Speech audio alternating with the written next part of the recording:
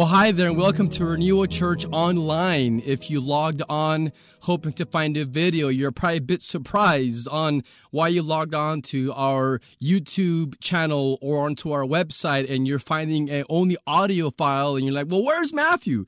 Well, it was just a crazy week, and so let me tell you about it briefly on why this is just audio and why it's not a video. I met at Andy and Nathan Parr's house, awesome members of our church, and Jim Wells was there with the camera. We're about to record, and there were things happening in the house, and so we're in the backyard. It's beautiful, and we start recording the sermon, and then it starts to just pour down rain, and it was raining so hard.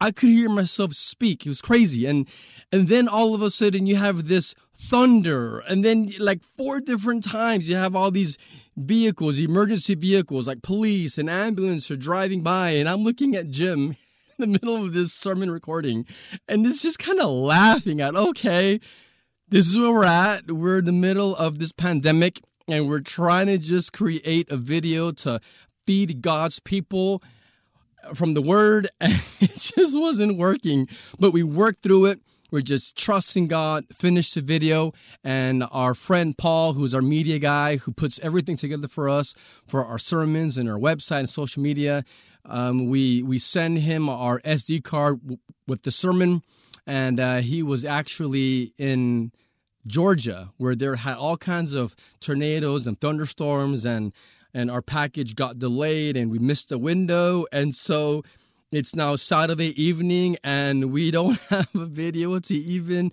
put online. And so this video that we made that was probably full of really humorous moments in it, we're not even able to use it. And so here we are. And by God's grace, I'm able to make this recording and still share God's word with his people.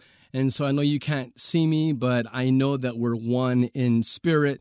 And I'm just thankful that we're able to still be together and hear God's word. And yes, in the middle of a just crazy season, his spirit is here and he is with us. And he wants to feed us today from his word.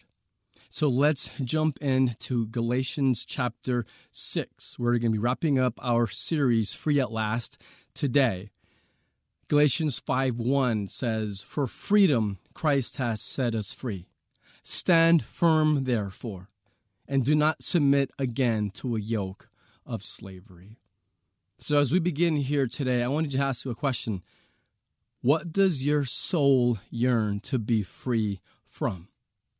From addiction or shame, sorrow, regret, resentment, doubts, worry, fear, anxiety? I'm sure there's something that you just long to be set free from.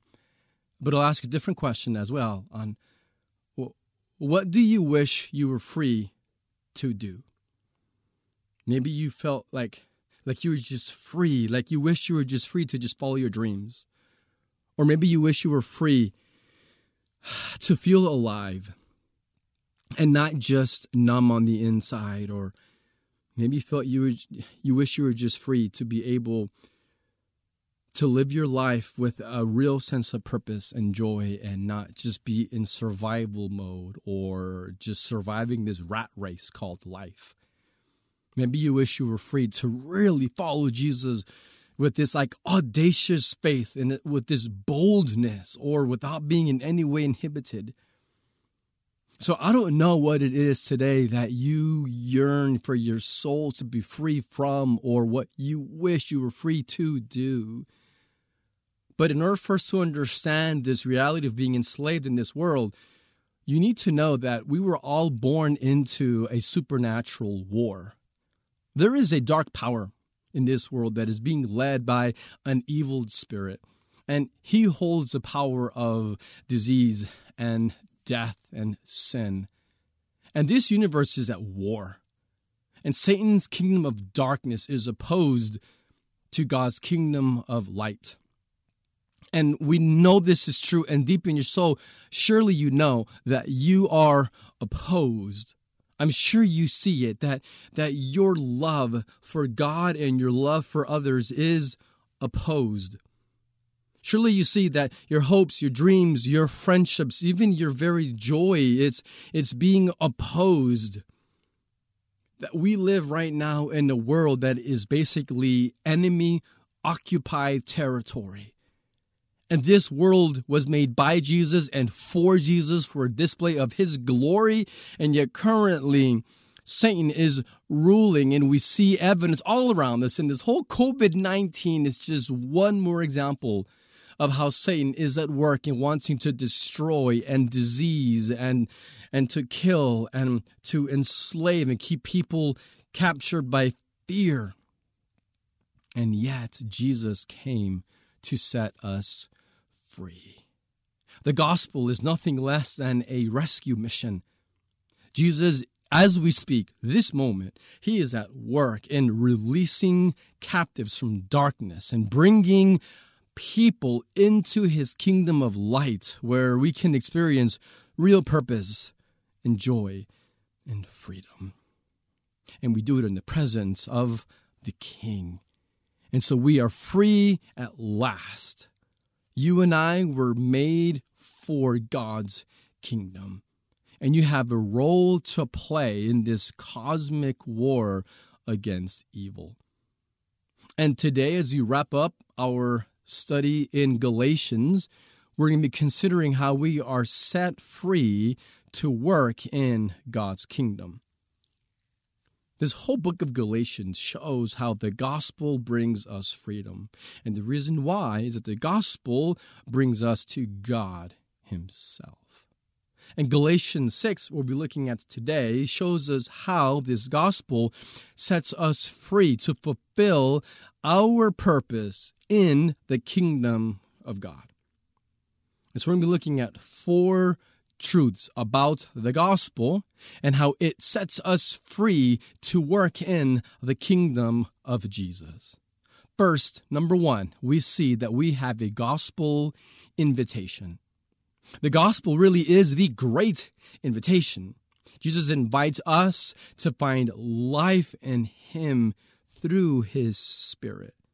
Let's begin by reading in Galatians chapter 6, verses 6 through 10. Let the one who is taught the word share all good things with the one who teaches. Do not be deceived. God is not mocked. For whatever one sows, that will he also reap. For the one who sows to his flesh will from the flesh reap corruption. But the one who sows to the Spirit will from the Spirit reap eternal life. And let us not grow weary of doing good, for in due season we will reap if we do not give up. So then, as we have opportunity, let us do good to everyone, and especially to those who are of the household of faith. So here in verse 8, we see the main point of this paragraph. It says, from the Spirit reap eternal life. So here's the invitation that Jesus gives to us through this gospel. He is offering us real life, eternal life through his Spirit. So God is not offering us a counterfeit or an empty life. Here's a calling. So this invitation, also think of it as the calling. And so Jesus is calling us and saying, come and find an eternally satisfied life in God. And so we have a gospel invitation. Now, we can also think of this as being set free by Jesus and also receiving life in the Spirit. It's the same reality. So the gospel invitation is being set free by Jesus, which is receiving life in the Spirit. All the same beautiful, mysterious reality. The question for us, though, is what does it look like? So we have this invitation. But what does it look like? Well, verse 6 says, the one who is taught. So the Spirit creates in those who have received this invitation, have responded to this calling, and we have reaped life in the Spirit. And it says the one who is taught. So God's Spirit creates in us hearts that want to learn. It's so easy for us to have hearts that are not teachable, where we are defensive or insecure and we don't want to receive truth. And we resist when anyone wants to help us by being constructive in their admonishment or in their criticism, but not a biting criticism, but a helpful, encouraging, or correcting criticism. It's just being taught. Those who know Jesus should have a heart that desires to learn. This is actually kind of hard for those of us raised in the church.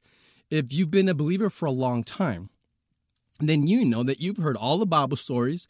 Every major text in the New Testament, you've definitely heard sermons on them. And so you can approach any given Sunday morning or any Bible study or any teaching with I already know what this text says because I've studied it before or I've taught it before. And so what happens is we become like, we become like connoisseurs of preaching. So it's kind of like if you go to a wine testing event or wine tasting. And so then you're given this wine glass and they pour in and you sip it and you're just swirling the wine, in this case, the word in your mouth. And you're kind of like, you're tasting it saying, I detect a hint of, there's some Reformed theology in this sermon. And I detect a little bit of some John Piper influence in here. And, I definitely taste a hint of some missional teaching in this sermon. And so we begin to just try to taste the sermon and we become connoisseurs and we're trying to, in a lot of ways, I think, see if we agree with what the preacher is saying, not to see if it's true or if we can learn from it. And we're not approaching the word to encounter God or to learn more about who he is, but instead we're simply approaching the word as a judge to see if the person preaching agrees with our theological position. And it's not about learning at all. It's just seeing if that person preaching is getting it right from your perspective. And yet a believer is called to learn. And so when you approach a sermon, do you desire to learn? Do you desire to actually be conformed to the image of Christ and hear a word from the Lord and encounter the living God? Or do you approach sermons and teaching simply to see if the person is scratching a particular theological itch that you have? The one who is taught. This is a teachable, humble, receiving spirit where you want to learn. So what does it look like to have received this invitation, to answer this call, to have reaped life in this spirit and set free? Well, one, it looks like a steadfast student, someone who is steadfast, who wants to learn and is faithful in their learning. So you become a steadfast student. And then it says, so the one who was taught, it says, share all good things to the one who teaches. So if you've ever taught or preached, then you know that it's effort. It takes time to read the word and to study it and to think and to process and to prepare to feed God's people is not an easy thing. And it's not done quickly and should not be taken lightly. It's a privilege, but it's a labor of love. And this text here in verse 6 is telling us that we ought to financially contribute to support pastoral leadership that is teaching the word, that is leading through the word. Share all good things of your finances is what it's referring to with the one who teaches. And so the Spirit creates in believers a spirit of generosity where we are trusting God and where we love him And we are thankful for his provision. And out of the overflow of worshiping God, we give. Because giving is indeed an act of worship. And it's a way to be active in the kingdom is to give towards the kingdom. And so the Spirit creates not only steadfast students, but also produces generous givers. And so even in this pandemic, when the church is not gathering on Sundays, at least not together, we kind of gather like virtually, but you can still give. You can still go to the website and you can still give. There's still ways to be engaged in this. And so I would just ask you to ask yourself, am I a generous giver? Verse 9 then says, let us not grow weary of doing good. And then verse 10 says, let us do good to everyone. So we're seeing here the Spirit then creates hearts that are so satisfied in God's love that we actually overflow in the meeting of the needs of others. And so it says doing good in verse 9. In verse 10, specifically, it says doing good to everyone. And so which is the reason why we have home groups that are organized to be missional communities, where the idea is that we would be on mission, meeting needs and sharing the good news and intentionally reaching every neighborhood in this whole county for Jesus, so that we can be active in the kingdom. Doing good to everyone is an expression of kingdom work. So the Spirit creates sacrificial servants. And it says in verse 10, specifically, the emphasis is do especially good to those who are of the household of faith. There's a reason why I love to use the phrase, our faith family. It comes from this verse right here, where we're described as the household of faith, the family of faith. This is God's family. And so we are a faith family. Renewal Church isn't like a family. We don't pretend to be a family. We actually are a faith family. And so we meet needs. And I have loved just seeing how we have seen needs being met through this pandemic. And I pray that we will continue to see more and more of our needs being met in our faith family, because we are sacrificial servants. And so working in the kingdom is lived out by loving your church. We're part of a faith family where we open our hearts to each other. We deeply love one another, and we are intentional, it says, to do good. And this is how we display God's glory to a watching world that is desperate for something real. It's us working in the kingdom. And so what does it look like for those who reap eternal life from the Spirit? Well, we are steadfast students and generous givers and sacrificial servants. Verse 7 says, do not be deceived. God is not mocked. What that means is that he cannot be taken lightly. He can't be ignored. This means that God is sovereign. He's a king, and he's on his throne. And he's working in his kingdom to spread his glory with more people that will enter in. And he, being the king, being the sovereign, he has established how this world works. And he's established that it works with this law of sowing and reaping, of planting and harvesting. He says, you will reap what you sow. So if you plant orange seeds, you will get an orange tree every single time. You will not get lemon trees. You will not get another kind of fruit. You will only get the kind of fruit based upon the seeds that you plant. It also means that if you plant very sparingly, or if you have say it this way, a very poor sowing, so poor planting, you're going to have a poor harvest, very poor reaping. You will always gather what you plant.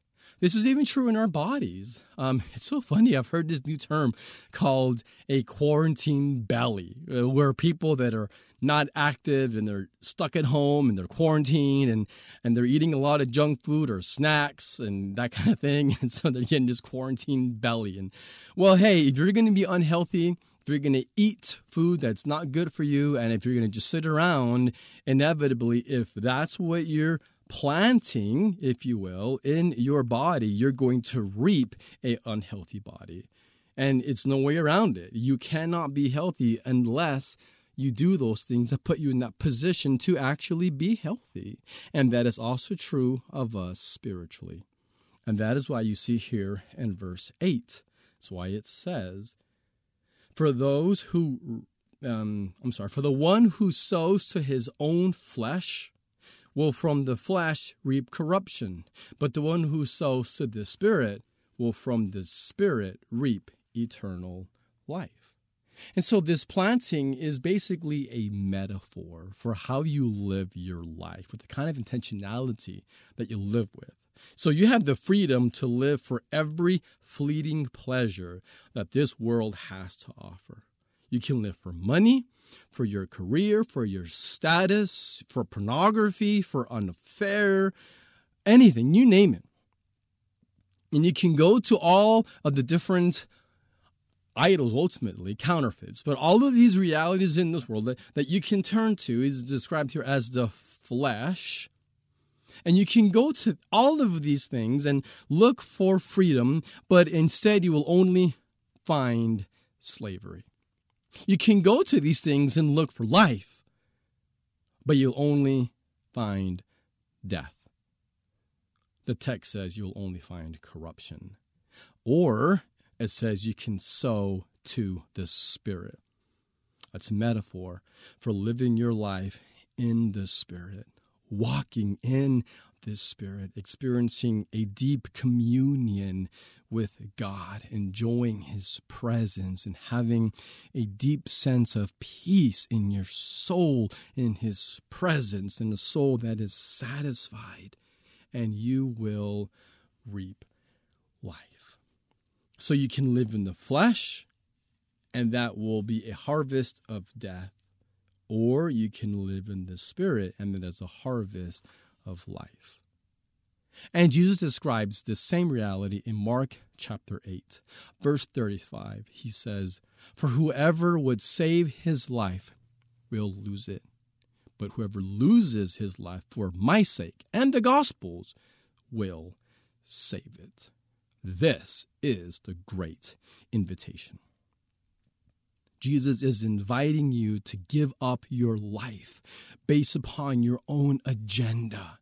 He's inviting you to give up finding happiness your own way. He's saying give up your self-made identity and give up your striving to make sense of life in your own strength, and give up and hoping for the things of this world to just happen to be the way that you want them to be. He's like, give up with medicating yourself with substances or with mind-numbing TV or mind-numbing social media. He's saying, give all of it up. Give up your life on your agenda for your own self-centered pleasures. Give it all up. He says, he who will lose his life will save it. You give it all up and you find Jesus. You find life, real joy. Jesus sets us free to work in His kingdom by becoming worshipers who are learners and givers and servants, all for His glory, through the power of His Spirit. And then verse 9 again reminds us, "And let us not grow weary of doing good, for in due season we will reap if we do not give up." So where does the strength come from to not grow weary of doing good? This has been such a challenging season. I was just talking to Bonnie about this even just today, and oh man, like she was just saying, I feel like we've like hit a wall. And I've talked to different people, and so has she. And it seems like this is kind of a consensus. Maybe you agree, this several weeks in now to this quarantine and working from home, and it's just the craziness that this has been. And maybe you just find your soul, maybe you're just tired. Maybe you're just over it. Like you're just done with this whole season, and you're just ready for it to just be over. And you're tired, and you're just empty. You're just done. Well, I have two thoughts as I've been pondering it this week on this text on do not grow weary. Well, one, it says for in due season. That refers to God's season, not my season, not your season. It says that God's timing is pretty much never our timing. That God, however, his timing is perfect, and God is there in your waiting. He's at work. And so rather than think I'm done, what we can do is we can just cry out to him and be real with our God and with others. Be honest about where we're at, but just come depend on him. Just cast ourselves upon his mercy and walking in his spirit and find strength that is just supernatural. But it's God's season, not my season or your season. It's in his timing, and he's working this. There is purpose in this season. And then it says, we will reap if we do not give up. Man, that's awesome. Do not give up. I'll give you an example here. Maybe, have you ever tried to eat healthy? I mean, like for real, you're like, okay, I'm going to give up sugar, or say, well, maybe I just kind of cut back on some sugar or whatever. But like you're trying to eat healthy, and then all of a sudden you go to someone's house or a home group and they've got like a bag of donuts there, and you're like, oh, now what happens if you went there and you were kind of hungry? Like you just didn't really eat very well. And so trying to be healthy, but you're hungry, and all of a sudden you see these donuts. At that point, you're like, man, I'm giving up on keto and on paleo and Whole30. I'm just done. And you just eat the donuts. Well, that's because you were hungry. And so then you were tempted and you gave up. You gave up on the eating healthy. And I think it's the same way with us spiritually, because when we're hungry, then we're tempted with the junk. And just think about that emotionally and spiritually just for a second. When are you most tempted to look at pornography? When are you most tempted to just try and just go eat something that you know is not healthy for you, that you don't really need, you're not even that hungry? Well, we tend to make the unwise choices when we're bored or when we're emotionally down. I'll say it this way: when your soul is hungry. When your soul is famished, you will crave junk. And so just like the solution, physically speaking, is you need to eat and be healthy. And then the unhealthy, the junk, just won't be as appealing. It won't have the same kind of grasp on you. It's the same spiritually. If your heart is filled, if your soul is satisfied in Jesus, in his spirit, his presence, if you're full, then you're not going to crave the junk. And I think in this particular coronavirus pandemic, it's really important for us to think through this, because this is a emotionally draining, very difficult season for all of us. Our kids are cooped up. There's no privacy at home. There's financial struggles, and there's all kinds of fear. There's fear of the unknown. There's fear of getting sick. There's fear that your kids will never go back to school. There's fear that our stock market will never fully rebound. There's fear that our country is going to be different. There's fear that our church is going to get derailed, or fear that once all this is over and we see people, that it's going to be weird and awkward to like greet people again. Whatever it is, whatever you're facing, the financial, the emotional, all the fears, the anxiety that we're all going through, man, it can be paralyzing. And it can cause us to panic or to want to just give up. The text says, do not give up. But it says, sow to the Spirit, focus on the Spirit, and you will not grow weary of doing good. For in due season you will reap if you do not give up. And so are you just giving up? Like, how are you really coping with COVID-19? Are you trying to like eat your way through it? Are you trying to just binge watch Netflix through it? Look, hey, Netflix isn't bad. Like, I've watched Tiger King. I'm with you. It's not wrong to watch some Netflix, but to what extent? And what is it that's giving you hope? And what is allowing you to go to bed at night and not be depressed and wake up the next morning excited to face the day, even with its challenges? What is it? What is it that is helping you and sustaining you so that you don't give up in doing good? I'm going to be transparent for a moment. I have personally felt myself here recently, like my soul, how do I describe this? Like revolting, like rebelling against this whole season.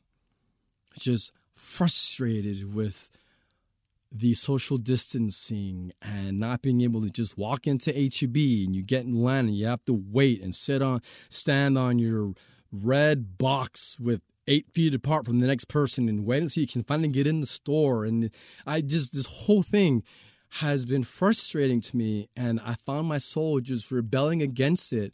And I've had to come full circle and say, you know what, God, you are here and you have a purpose in this. And I'm going to submit. And I'm going to find joy in you. And I will sow to the Spirit. And I will not grow weary of doing good.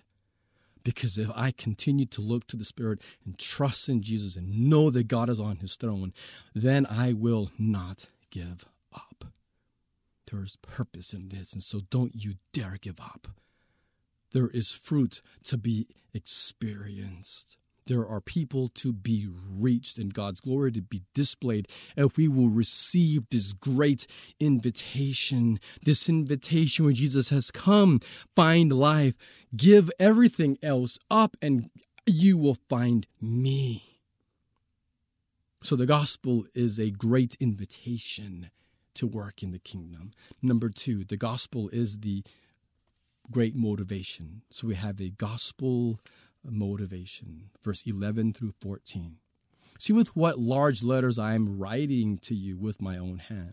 It is those who want to make a good showing in the flesh who would force you to be circumcised, and only in order that they may not be persecuted for the cross. For even those who are circumcised do not themselves keep the law, but they desire to have you circumcised, that they may boast in your flesh. But far be it from me to boast except in the cross of our Lord Jesus Christ, by which the world has been crucified to me, and I to the world. So what motivates you to follow Jesus and work in his kingdom? These verses serve as kind of a heart check. So verse 11, Paul describes how he's essentially taking the pen out of the scribe's hand and saying, I'm going to write this part myself versus dictating it. And he says, look, I'm using big letters. This is huge. I'm writing big. Don't miss it. What I'm going to say has large significance. And then verse 12, he describes how there's this group of false teachers that had come in and that were pushing circumcision, pushing people to be circumcised and have this religious ritual in order to be saved. And he says that they were doing that only because they wanted to make a good showing in the flesh. So what does it mean to make a good showing in the flesh? Well, like literally it means to put a good face on their accomplishment.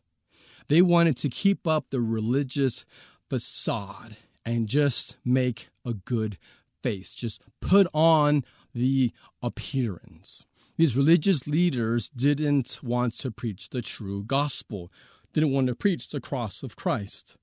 Why? Well, for the same reason the churches today have stopped preaching the gospel. Because they want to just put on a good face. Because the gospel is offensive. The gospel strips us of any boasting. We contribute nothing to our standing with God. This message of the cross, it says here, that it leads to persecution. And they didn't want to be persecuted. And so our nature, because of our sinfulness, we want to make a good showing. We don't want to have our efforts or our identity stripped away.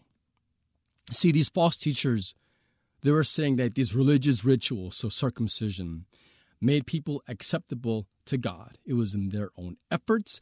It was for their own glory. It was just for status and for show. It was empty religion. It was nominal Christianity, just there to make a good showing. But verse 13 shows how the hypocrisy just doesn't work. It says even these religious leaders could not keep the law because none of us can keep the law. The whole point of the law is to show us that we need Jesus. He alone could fulfill the law. And so it drives us to trust him in his work on the cross, where he obeyed fully and paid for our debt. And verse 14 is a beautiful picture of the gospel. It says, but far be it from me to boast except in the cross of Christ, of our Lord Jesus Christ, by which the world has been crucified to me and I to the world. So what does this mean? The death of Jesus is somehow being counted as our death. This is describing how when Jesus died on the cross in a spiritual but a very real way, we experience death with Jesus. So we've had real death in Jesus, with Jesus, and we have now real life in Jesus and with Jesus. So what does it mean? It says, for the world has been crucified to me.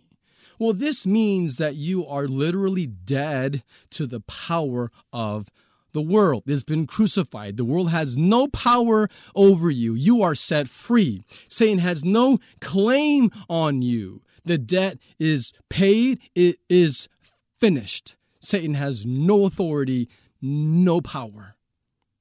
Yes, this world, yes, Satan will claw at you and he'll try to get you down and he'll try to convince you that you're no good and God can't love you and God can't use you and you've messed up too bad. Absolutely, Satan will continue to attack you. He'll try to depress you. He will lie to you and he will try to convince you that God has forgotten about you or God is not able to liberate you. And yet, our enemy has no power over you. You have been crucified. The world is crucified to you. Galatians 2:20, same book earlier in this book, captures this beautifully. It says, I have been crucified with Christ. It is no longer I who live, but Christ who lives in me. And the life I now live in the flesh, so in our body, I live by faith in the Son of God who loved me and gave himself for me.